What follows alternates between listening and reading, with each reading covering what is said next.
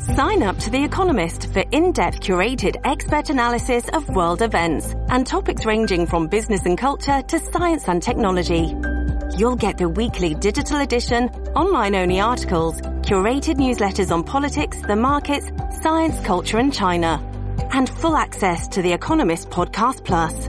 The Economist is independent journalism for independent thinking. Go to economist.com and get your first month free. Talk Radio 77 WABC.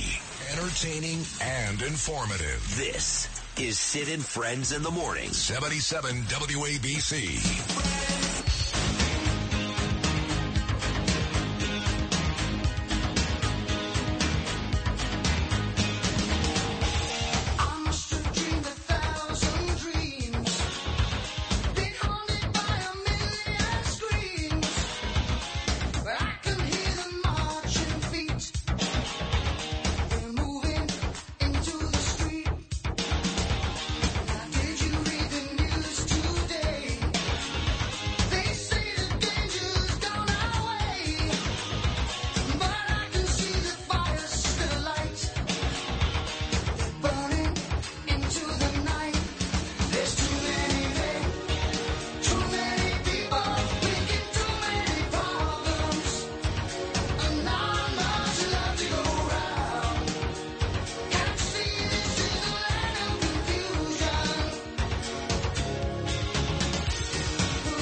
Land of confusion is about right. Welcome back, folks. Thursday edition, Sid and Friends in the Morning, our second annual DCD. This proxy at DCD America Radiothon. Danielle and Gabe in studio, but we're going to move over to Jerusalem right now, where Alex Trayman joins me for a fourth consecutive day. He's been doing tremendous work for Noam every morning and me here. He's the CEO, Jerusalem Bureau Chief of the Jewish News Syndicate.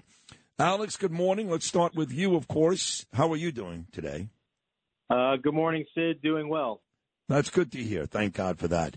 I keep asking you about proximity, anything getting close to cities like Jerusalem and Tel Aviv. Of course, I'm aware of the original incursion in the south and Hezbollah firing rockets to north. But you guys, Jerusalem, Tel Aviv, the West Bank, you guys still relatively safe, yes?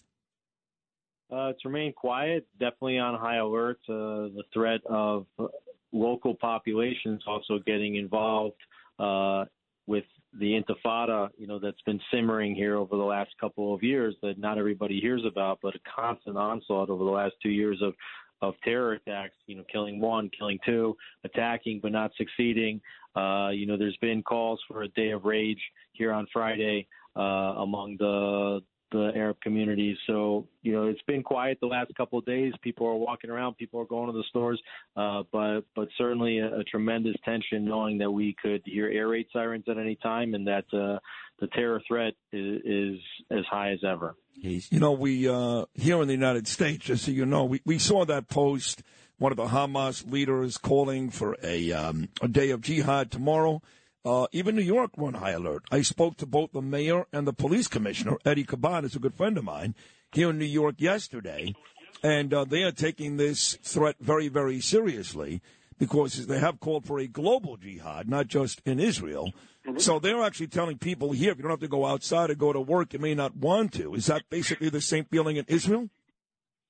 Yeah, I think that that's a very important point, that this jihad, this isn't one organization, Hamas. There's a ring of jihad around Israel. That's Hamas and Hezbollah and Palestinian Islamic Jihad and others, but it's not limited to inside and right around Israel. This is a global jihad, and that's the reason why we've seen so much anti-Semitism, on every social media platform. We've seen the desecration of synagogues.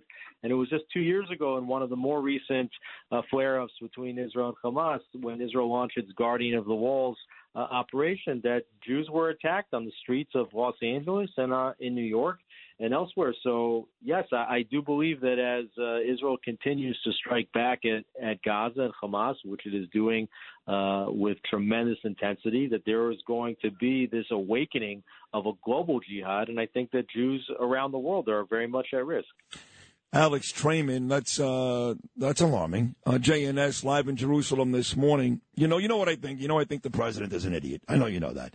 And I thought his speech was stale and lousy a couple of days ago. Now he's come out, Joe Biden, and Joe Biden has vowed to rescue the hostages held by Hamas. Netanyahu hasn't even done that because the truth is they're in tunnels somewhere. The tunnels may be booby-trapped. Yes, we want to get every hostage out, Americans and Israelis, but for the president to vow to get them, how short-sighted and silly is he to make that promise when he has no idea what it's like right now in the Gaza Strip?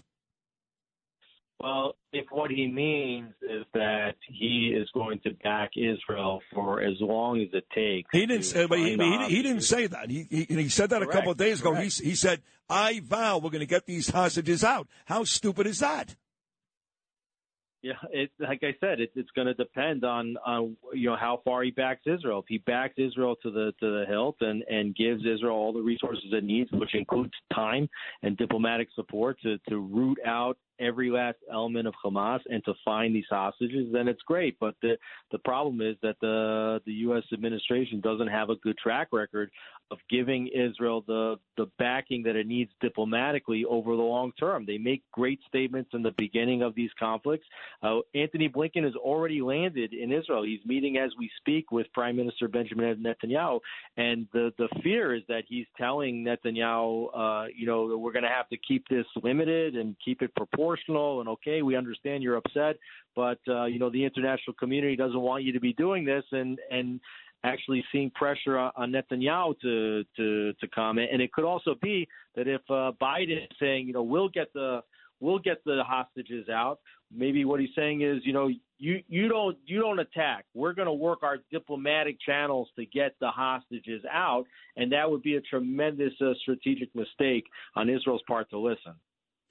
Well, what does Israel feel about this? Again, we want to get everyone out, and Israel values a life more than any other country in the world. We've been over this a couple of times already this week, but in the process of annihilation, and that's what this war has become, right, Alex? It's a war of annihilation. How realistic is it to think that these hostages will survive? Yeah, I mean, that's the toughest question, and nobody wants to come to a realistic assessment of that, of course. But, with over 1,300 killed already, I can't suggest that the prospects for getting these hostages out alive are high, specifically considering, the punishment that the IDF and the Air Force, are inflicting in Gaza.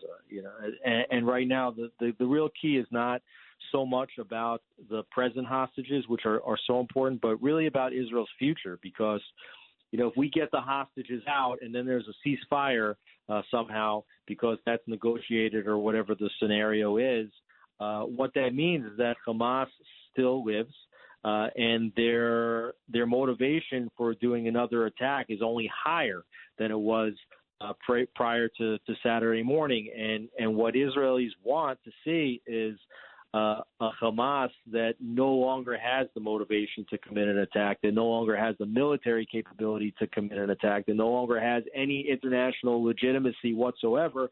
And so what we have to make sure is that there's not hostages taken again.